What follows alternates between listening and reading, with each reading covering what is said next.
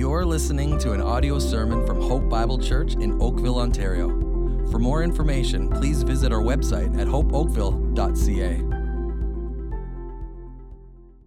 You can open your Bibles to Acts chapter 20. Acts chapter 20, I'm so delighted to be with you today, so thankful for that. It's often a battle getting here. Once you get here, we have no more Kleenex in the seats anymore. Have you noticed that? So I had to make sure I got some from the room there over in the back, whatever. But I always love that we've been a Kleenex church. So one day soon we can return to that, we pray, Lord willing, by faith, at the right time. Acts chapter 20, you heard the Summer in the Psalm series that's starting this week. That is meant for groups, but our whole church. Hey, church, just make sure you look here for a second, okay? So good to see you today. So glad you're watching online. We're doing this because we love you, okay? We're trying to do as much as we can to feed and encourage and disciple the church. And so we're really hoping you would take advantage of that. We're so hoping you would take advantage of the video teaching that's going to come out now all through the summer and the different Psalms as you get to be a part of a weekend and what we're doing now, but then in the midweek too, to maybe you're going to get together with people and study that Psalm together. There's curriculum provided. We're doing it because we want to continue to see us grow and be strengthened. We have to. We're going to see that today too. If we're not doing that, we're dead. Like, we cannot do this apart from the Spirit of God, through prayer and through the Word of God specifically. And so that's our heart. We're not doing it because just trying to kill some time. We're doing it because this is the sustaining power that God has given to us, again, by the provision of His Spirit and His Word. So just take full advantage of that, and don't do it alone. I mean, if you can, don't do it alone. Even grab 2 or 3 people and come together and seek to grow together in the Word. Again, that's our desire as pastors and leaders and elders, again, of this church. So we open our Bibles to Acts chapter 20, and what we see here in verse 25, actually, in verse 25 of Acts chapter 20, we see that Paul is explicitly saying this, and I'm trusting that most of us have been tracking where we've been in the last, 10 months? Yeah, 10 months, okay? He's saying this: he will never again see the Ephesian elders. Okay, so I want you to look at verse 25.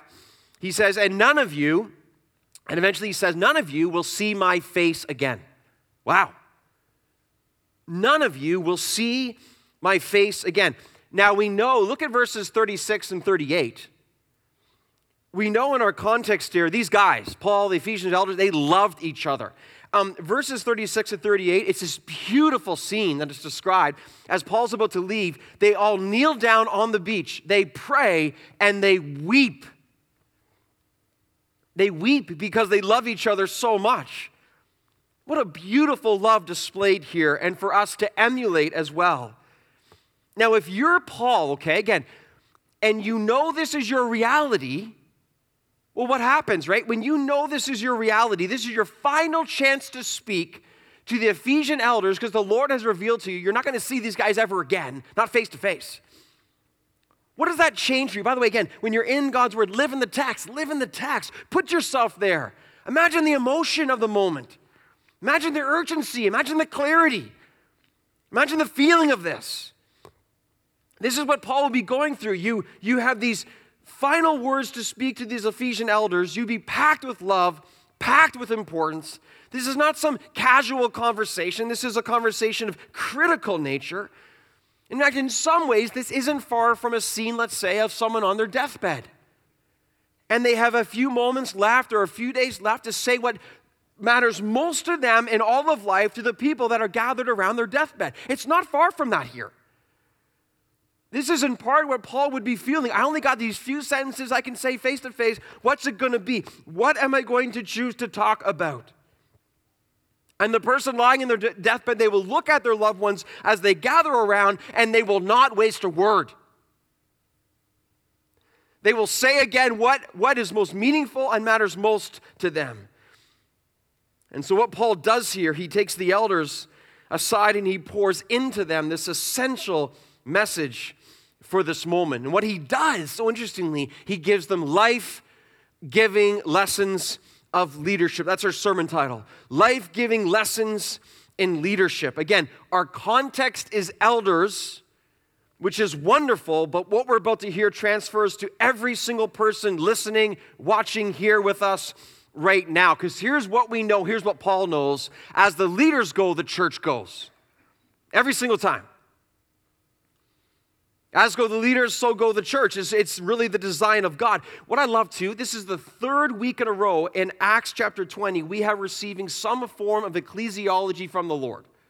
Some form of direct teaching on the study of the church as we begin to regather. I'm so thankful for that. It's so needed. It's so perfect. And this is really heightening the sense of spiritual leadership. I love spiritual leadership. There's kind of one passion I seek to pursue in terms of God's word. It's spiritual leadership because it impacts everything. There may not be any more important subject in terms of God's truth and God's application than the leadership of that spiritually in the pursuit of the Lord Jesus Christ. Spiritual leadership defines our lives. Whether you're an elder, whether you're a pastor, whether you're a mother, whether you're an employee, employer, whether you are a dad or a friend. I mean, it's all leadership on some level all the time. And you put the spiritual essence of that in Jesus Christ, and man, it literally changes lives, probably more than any other thing. That's what God does. So much of this book, so much of the New Testament is an aspect and focus of spiritual leadership, and our text is no exception today. So here we go, life-giving lessons in leadership. Point number one from Paul to the Ephesian elders he'll never see again is this. Number one, watch the flock with care. Watch the flock with care. Verse 28, Paul, he begins his direct exhortation to the Ephesian elders. Look at verse 28. Pay careful attention to yourselves and to all the flock in which the Holy Spirit has made you overseers. Interesting. Notice, to care for the church of God, which he obtained with his own blood. Notice that phrase there, pay careful attention. It carries the meaning of being a watchman. Standing at your, visualize this with me, standing at your post, guarding, vigilance, not falling asleep, being alert.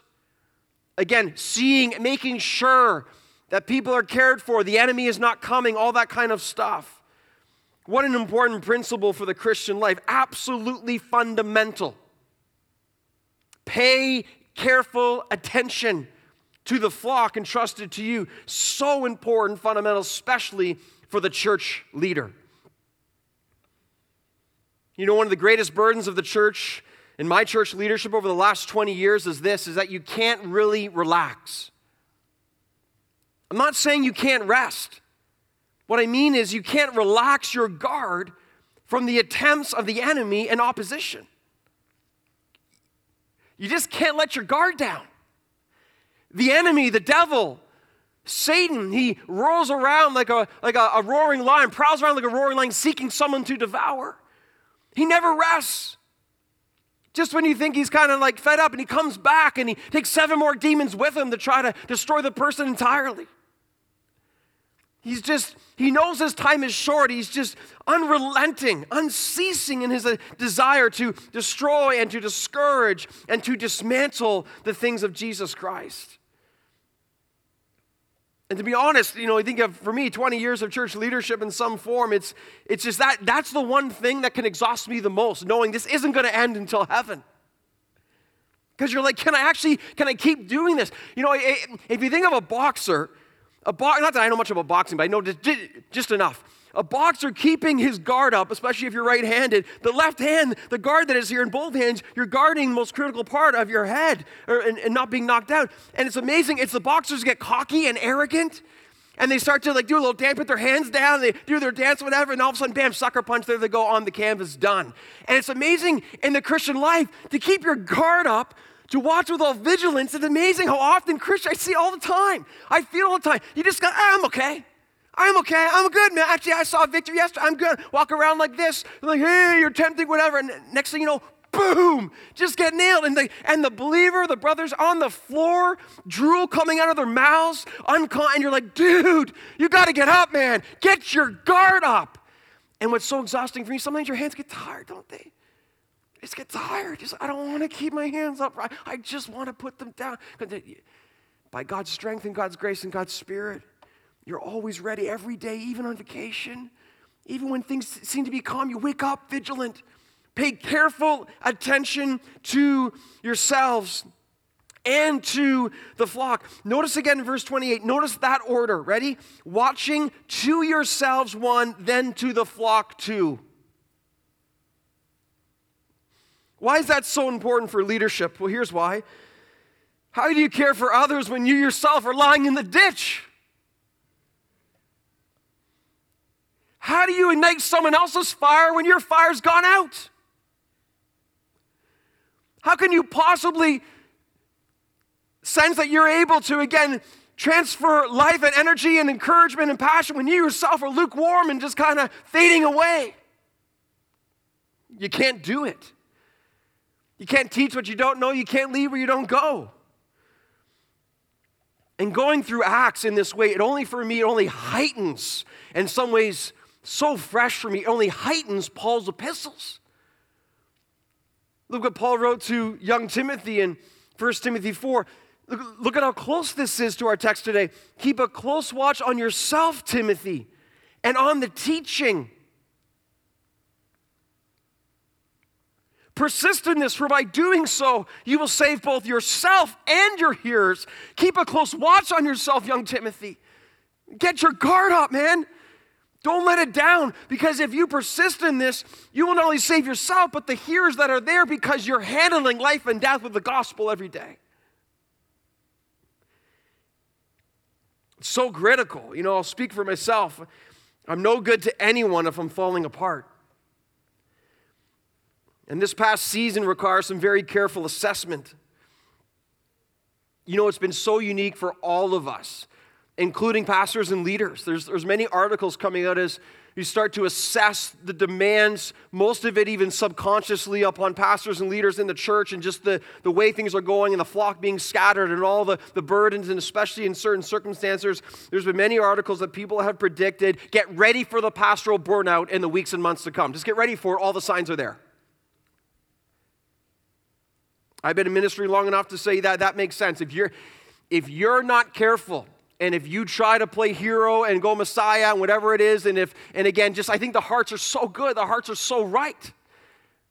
But you got to be so careful in seasons like this that no one's ever gone through this before in this way. There's no comparisons. There's no seminary class for it. You know, people, what I did during the last pandemic, there's just none of that. And the needs and the temptation for division in the church and the different opinions, all those things that are happening, just piles. And you know what I'm super concerned about? And just again, in the years of ministry, how few pastors, elders, leaders of significant responsibility, how few of them actually have direct heart accountability in their lives. They're caring for everyone else. No one's caring for them. And that's their fault. That's my fault. To have people, I ask brothers, sisters often now, because I've seen this as such a problem, and I ask myself this: who in your life actually cares for your heart and knows you on your worst day? Who do you have? Because if you don't have that, the number one reason pastors get out of ministry, they don't have that, what's called a confidant in their lives, of actual relationship where they can pour their hearts out and not fear of being judged or held up in some way they're going to lose their job. This is why Paul says, pay careful attention to yourselves first. You pay careful attention, man, because when you're healthy, man, the church has a much, much greater chance of being healthy as well. Healthy, strong leadership then has the capacity to watch over the flock. It just makes sense. Notice the amazing insert in verse 28 here too. See it there? He says, in which the Holy Spirit made you overseers. Do you see that? In which the Holy Spirit made you overseers. So elders here, we learn, elders are not appointed here by humans. They're not voted in by humans. Elders, in this sense right here in this text, are appointed by the Holy Spirit. You say, well, how does that happen? A Spirit-filled, Spirit-led church is aware of the leaders that God is raising up and exalting and appointing within them. And it becomes obvious to all.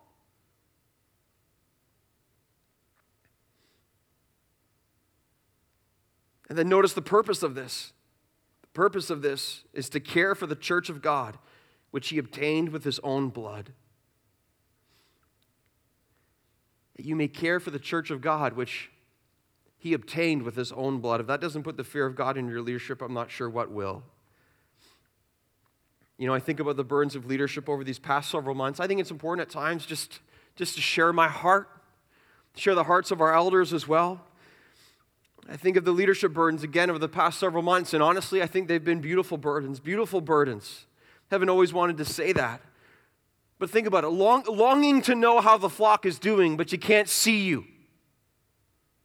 You know, like staring into a camera week after week and just like, I wonder how they're doing. And I wonder where they are, and I wonder how's it going really? You know, you get little tidbits and points of data, and you're trusting the leadership and structure and the groups and whatever, but what about the people on the periphery as we all go through seasons we've never been through before? I really think this has taken a toll on some of our staff, and I don't think some of them can even describe it for you. I don't think they can even articulate why they're feeling the way they're feeling fully. I've been in an unprecedented season of separation. But the all-out desire to care and shepherd and disciple, the all-out desire to love the flock. It's hard to watch the flock when you can't see the flock. I'm trying to imagine a shepherd caring for his sheep by Zoom. That would be tough, wouldn't it? Hey, come back here. I see you. You're on the screen. Where'd you go? You know, that'd be pretty tough. And in some ways, that's what we've been seeking to do. In some ways.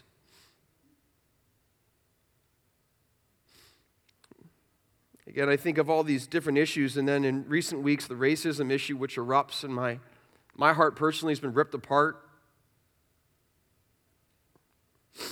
God, help us lead well, help us care well. You know, the enemy's so hard at work in all of this. The enemy seeking to try every single situation that comes up. The enemy is trying to divide as much as ever. Think about it. All the attempts of division. It's important to say these things out loud. Are the enemy tempting for people to be divided on the different views of COVID-19 and how to respond? The different views on regathering. The enemy trying to use that to divide. The creating understanding on this massively important issue of racism. The enemy trying to use that in different ways. In some ways, I look on the last couple of months, and personally, I've never encountered a season of burden of leadership than in the past 3.5 months. Never. But I got to tell you, as I look back upon it, though, and I say to, friends and loved ones and church members too, is that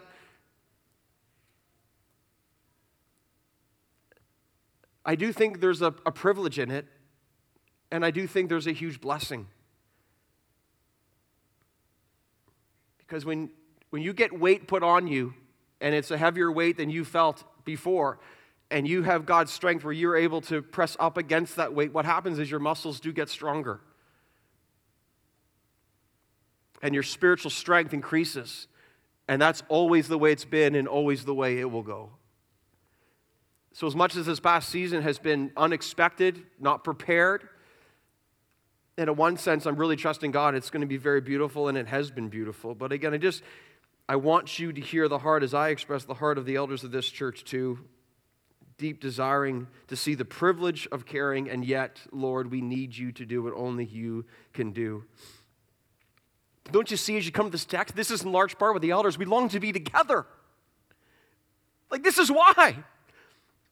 You long to be together because then you can watch and care and feed and protect the flock and to be there together and to have the sense of love and fellowship of the Holy Spirit. At least you can appreciate, if you're watching right now or here right now, at least you can appreciate the longing for that spiritually and according to the Bible. And that's good. That's good. After all, it's the church which God obtained by the blood of his Son. Is there anything more precious than that? Watch the flock with care. Watch the flock with care. And notice inherent in this text, you have a local church, local elders, local love. A local church appointed with local elders and manifesting local love. And I want you to see in this case how the love is primarily manifested. Point number 2. Watch the flock, then protect the flock from wolves. Look at verse 29. Again, this is his last speech he can say. This is what he chooses to say. Pay careful attention to yourselves and all the flock, for I know, verse 29, I know that after my departure, fierce wolves will come in among you, not sparing the flock. And from among your own selves will arise men speaking twisted things to draw away the disciples after them. Therefore be alert, remembering that for 3 years I did not cease night or day to admonish every one of you with tears. Notice this. So now we see Paul's burden for watching with vigilance. Why? Because the enemy's lurking. The enemy's lurking with murderous intent. The flock of sheep metaphor is carried on here with the introduction now of wolves. But notice, not just wolves, fierce wolves. Fierce wolves. Fierce means savage, evil, wicked, murderous. And notice these wolves will come from without. Notice the description. They won't spare the flock. They will not. There's nothing nice in them. Their intent is single-minded, ravage and ruin the church. I mean, just recently reading in the Gospels and the Sermon on the Mount and my own readings and in the book of Matthew, when Jesus says, beware, for false teachers will come among you, wolves in sheep's clothing. It's just so clear the things that we need to expect as a church and as pastors and as elders now. Paul says, no, in the text he says, I know. See that? I know, verse 29, I know this will happen. He's already seen it. He knows it's going to happen again. Think about this. How much of Paul's epistles, he wrote 13, how many of Paul's epistles are dedicated to false teaching? All of them contain substantial portions of God's written and holy word, the one book he's given to us, and the amount of real estate that God has put in these in terms of watch out for false teaching. You think this matters to the Lord? You think protecting the flock is important to God and the leadership of the church? You think the truth matters to God? Do you think he cares for the well-being of your hearts and minds in terms of the world that we live in and the attack of information and false teaching we receive on a daily? You think that matters? You better believe that matters to the Lord. He says, I know this is going to happen. From the inception of the church in Acts, the onslaught of false teaching that seeks to destroy the church. And therefore the diligence and the vigilance that is required to protect the church in our day. And you stop and you think of history and you think of right now, though you think the incessant and unceasing varieties of false teaching and false deception that plagues the church.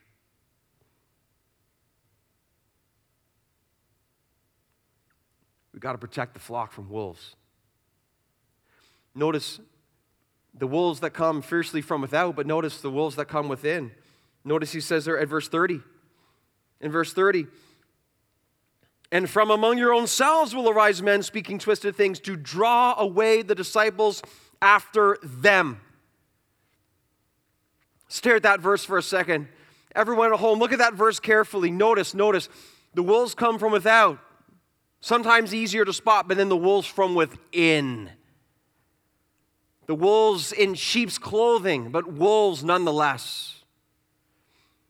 You know, one of the things we overlooked in this pandemic is our church had its 16th birthday. Oops. That's understandable, though, right? There's a lot going on. Just online, all that kind of stuff.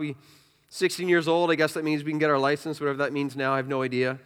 But I think back over the years, you look at the history of our church, and I think of the attempts of people who slide into the church. Like, I have stories in my mind right now, man, and some very hard moments of people who come in and they look like one thing. And you know, I was convinced in certain areas, I remember it just seemed person, all of a sudden, over time, I think one of the main things that happens here, notice in the text, they speak twisted things to draw away the disciples after them. That's one of the greatest signs of false teaching and wolves in the church. They try to rise up and get people to follow them as opposed to Jesus Christ. And we've had that happen in our church over the years. Some small, some not small. Men and women wandering around the church, whispering twisted things, looking for the vulnerable, the naive. I look back upon 16 years and I think of the journey of protection. Wow. These wolves in sheep's clothing, so seductive, so subtle often, so sinister. And you know what? These wolves speaking twisted things into the church, it's happening right now in our church. You say, how do you know? Because it's always happening, loved ones. It's always happening. Maybe there's some watching right now and their intents are just flat out evil. There's no desire for good, for Christ. It's just desire for self. It's always happening. People seeking to form cliques, draw followers to themselves, away from the church, away from Christ, toward their own wicked agendas. They get after themselves. I think of, again, heart of a shepherd, the desire of elders here. We're in this pandemic. Pandemic brings distance. And distance and isolation, the Bible says, leaves people very vulnerable. People who don't want to be isolated from the church have been forced to be isolated in some measure, at least physically and in proximity, away from the church. They're away from the natural protection of the body. Do you know the natural protection of this room right now? Do you know God's design and what He brings? How many people have wandered in or in different forms of the expression, local body, again, in groups, whatever, ministries, and they come in and they're brought and they're surrounded and protected. And it's just like an animal under attack. Again, I love nature shows, an animal under attack from, let's say, some kind of big lion. And so often, like the buffalo, they will gather around. They will circle the weak. And they will protect, again, their young and vulnerable. That's what the church does. But you get isolated, you get away from the body, and all of a sudden you're super vulnerable. Maybe some of you watching right now, that's where you are. Come back. Come back, beloved. Get yourself under the God-designed protection of the body of Christ and letting people place armor again upon you and to remind yourself of what matters most. It's been hard during this pandemic, hasn't it? People becoming susceptible to the enemy's wiles. And don't say we weren't warned. 1 Timothy chapter 4, verse 1. Timothy, now the Spirit expressly says, look at the emphasis. The Spirit expressly says that in later times some will depart from the faith. Notice, by devoting themselves to deceitful spirits and teaching of demons. Wow. The Holy Spirit's like, I'm telling you, man, do not mistake what I'm saying. Many will depart from the faith because they're devoting themselves to deceitful spirits and the teaching of demons. Demonic teaching in our day all over the place. Disguised as angels of light sometimes, but at its core, drawing people by the thousands and thousands straight to eternal death and hell.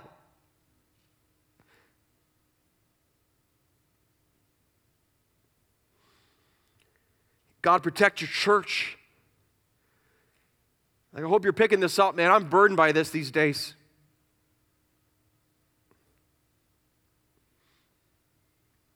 Just praying hard to say, Lord, just lead us to do exactly what you want us to do. To love your church, to care for your church, to protect your church. God, please strengthen the minds of your children. And have discernment and wisdom and courage. Because it's getting harder and harder to stand for Christ.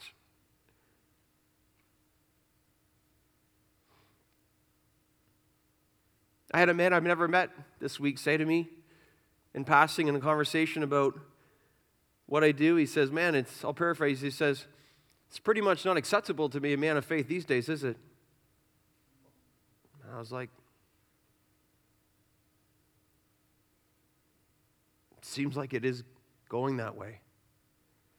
That's okay. But again, the burden for all of us right now, and in some ways the excitement, what the Lord is doing even now. Would you pray for your elders as we seek to protect the church from fierce wolves? Would you? Would you pray that light shines and causes darkness to flee? Notice here, ready? A huge part of loving the church is protecting the church. Huge. A huge part of shepherding is protecting. A A huge part of eldering is protecting. Is protecting. There's this massive emphasis in the New Testament, I need you to see. This is in part what love does. If you don't do this and you leave your sheep just vulnerably massacred, what kind of shepherd in love are you? Watch the flock with care. Protect the flock from wolves. And thirdly, feed the flock with the word. Look at verse 32. And now I commend to you God, I commend you to God and the word of his grace, which is able to build you up and give you the inheritance among those who are sanctified. Wow. So Paul is leaving them, but he knows they're not alone. He knows they have the Lord, and he knows they have his word. Look at right here. Like, you may not have noticed this ever before. In verse 32, you have an unmistakable reference to the necessity and sufficiency of God's word.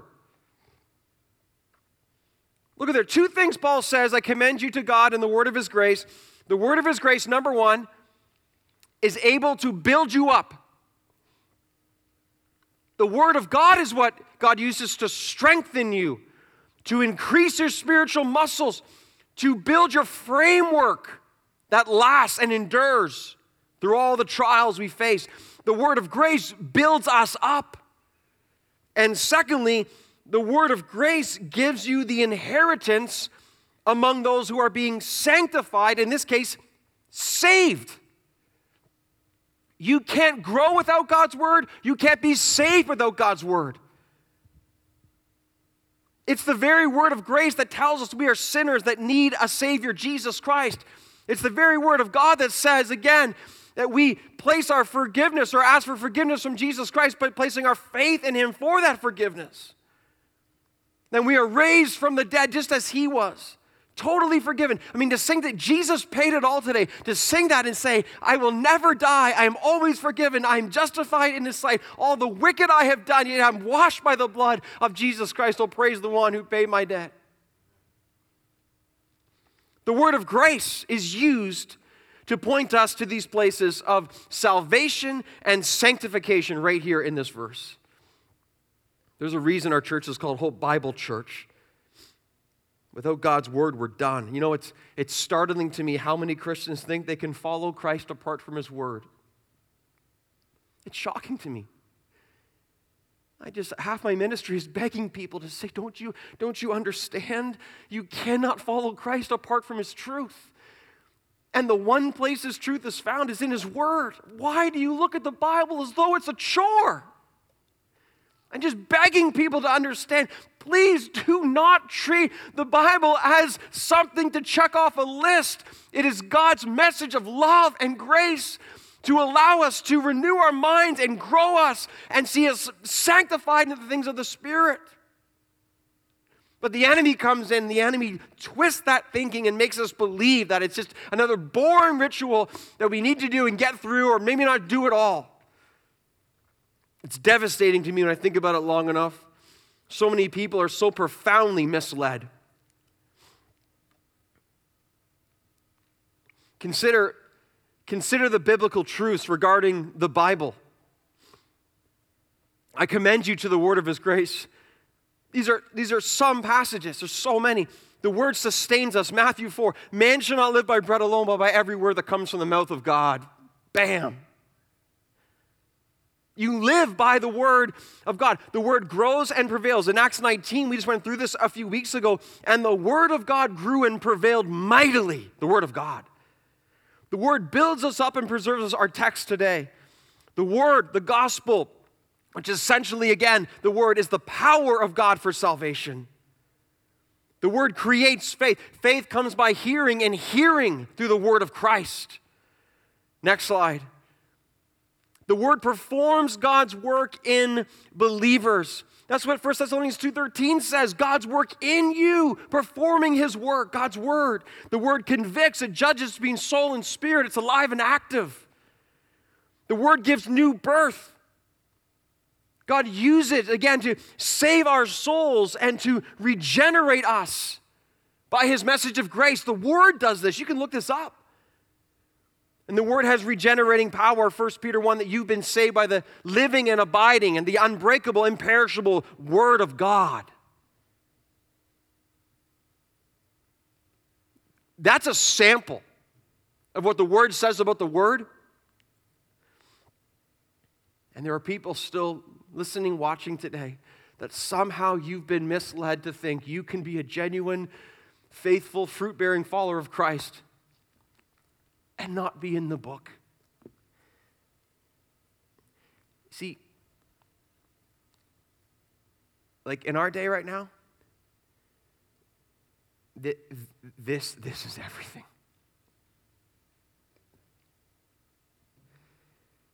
Like, I'm turning 46 in a couple months. As long as I've been alive, I don't know, man, the urgency I feel for this and him and by the Spirit of God. Like, again, like, notice what Paul's about to leave, never see them again. He says, watch, protect, and how's that all done? And he says, man, you feed them the Word. The single greatest thing you will do is equip the people by feeding them the Word. Now look back. You say, why did we skip over verses 26 and 27? Because we're getting to them right now. Look at verse 26. Therefore, I testify to you this day that I'm innocent of the blood of all. Wow. For I did not shrink. Notice this. For I did not shrink from declaring to you the whole counsel of God. That's so interesting. This is profound and sobering to me. Paul says he's innocent of the blood of all. But why such drastic language? Well, the context is explained in verse 27. He's innocent of the blood of all because he preached the whole counsel of God. Let's just flip that for a second. If he did not preach the whole counsel of God, all of a sudden verse 26 says, I am not innocent of the blood of all. Now that hit me in a new way this week. That's sobering. Consider the implication of what Paul is saying. Think of the preaching in our day and over time that excludes the Word. Think of the preaching in the churches right now that are tickling ears and softening the gospel. They have a social gospel without the actual gospel. Think of the pages being torn out of the Bible on a weekly basis because so many teachers are seeking to see man's approval as opposed to God's. This sobers me because this passage tells me right here what this verse tells me is people who do such things, blood is on their hands. And that's frightening to me. That's what Paul's saying. You know for sure, 100% for sure, there are millions that will be standing before the throne of judgment, millions and millions and millions to come, who will stand before the throne of judgment and realize in that moment, before the glory and the awesome power and the holiness of Jesus Christ, they did not know the true gospel. They never knew the true gospel. I got to go golfing this week, a friend from our church for the first time. We were paired up with another twosome, started talking to them, some nice guys in conversation. They're from an Orthodox background. We got talking. I'm curious about this and just wanting to, see if conversation could go in certain areas. And at one point, found I was a pastor. That always is interesting where the conversation goes once they find out you're a pastor. But it wasn't too bad this time. And I remember just saying, understanding their background and kind of where they are. And I just found the courage just to say, hey, can I ask you a theological question? He's like, no one's ever asked me if they wanted to ask me a theological question their whole life. You know what I mean? One of those things. I'm like, can you explain to me what you believe in, like what salvation means to you? Like in the church that you attend, how is someone saved? How do they get to heaven? What does salvation mean to you? And I knew that just by asking the question, then obviously it lends itself to an opportunity to. And his answer basically was, salvation by a form of works based on sacraments. And not denying that works are a result of true salvation, and yet works don't produce salvation. I never had a chance to say, can I tell you what I believe about that? And this was like a whole later. So the Bible says in Ephesians 2, 8, and 9 that for by grace you've been saved through faith. And just said, what does grace mean to you? And his answer was, something a little bit different than what I would believe grace to be, but just had a chance. It's so interesting, like, you start sharing the gospel, and I was saying, hey, grace was saved through faith to Jesus, and literally as I'm talking, he's like, interesting, and he's walking away from me like this, you know what I mean? So, and it's like, and that's just the way it goes. So, and yet the chance to say, by grace you've been saved through faith because of Jesus Christ and what he did. But when I walked away from there, and you're just burdened to try to tell people what's true,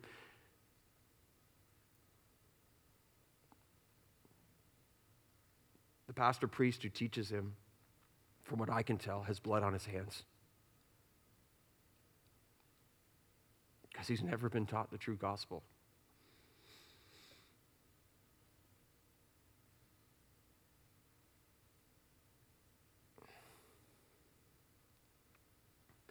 And that's a big deal to me. You know, like,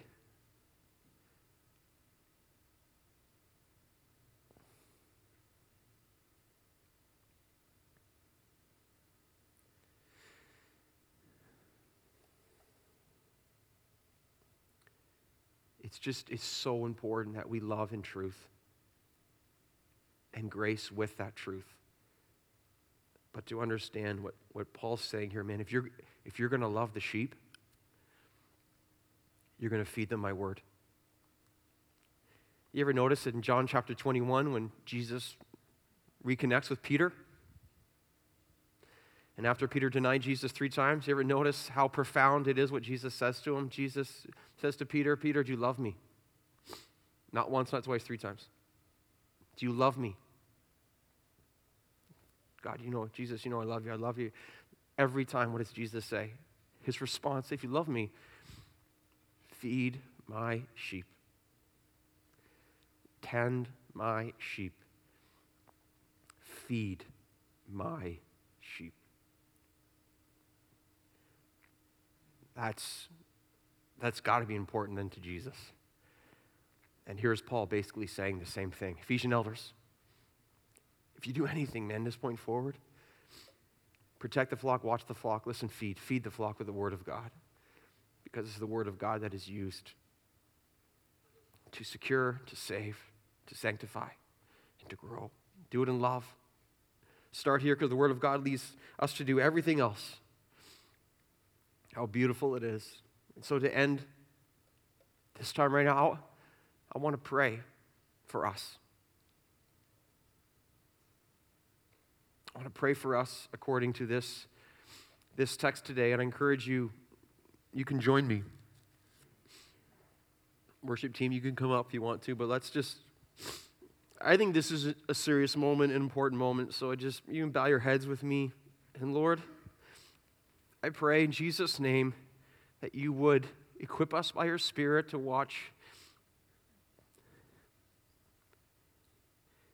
your flock with care.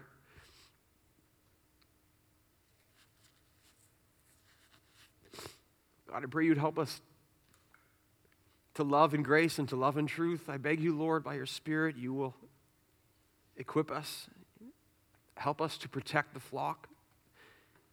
Lord, I think of all the people that might be in places of vulnerability and isolation, maybe even watching right now, and I beg you, you are surrounding them, you are renewing their minds, you are allowing them to see light. The darkness is fleeing. I just think of all the enemy's attempts right now to confuse and divide and distort and dismantle. But in Jesus' name, oh God, protect your church. And I pray, Lord, we would not only be men and women and children that are secure, but I pray we would also be men and women who seek to advance. Again, give us courage, and Lord, I pray you will help us to feed your flock. Even today, Lord, this passage, it's so needed. It just feels so right because it is. And Lord, I think of Paul, he knelt down on the beach there and he prayed and wept. They just loved each other so much. I think of those Ephesian elders wiping the sand off their knees and then moving back now to Ephesus. I can imagine the speech they would never forget the rest of their lives and seek to pass on to another generation and another generation of being the church that loves the church by watching the church and protecting the church and and feeding the church with God's word. So Lord, use this time powerfully and beautifully. Thank you for answered prayer today. Just for me, thank you for answered prayer, your help, your grace, your kindness, your intimacy, your beauty. Again, it just seems so right what we're doing right now. So gather your church together supernaturally in these days. And I pray you will help us to sing with a tremendous joy and hope together now. In Jesus' name, amen.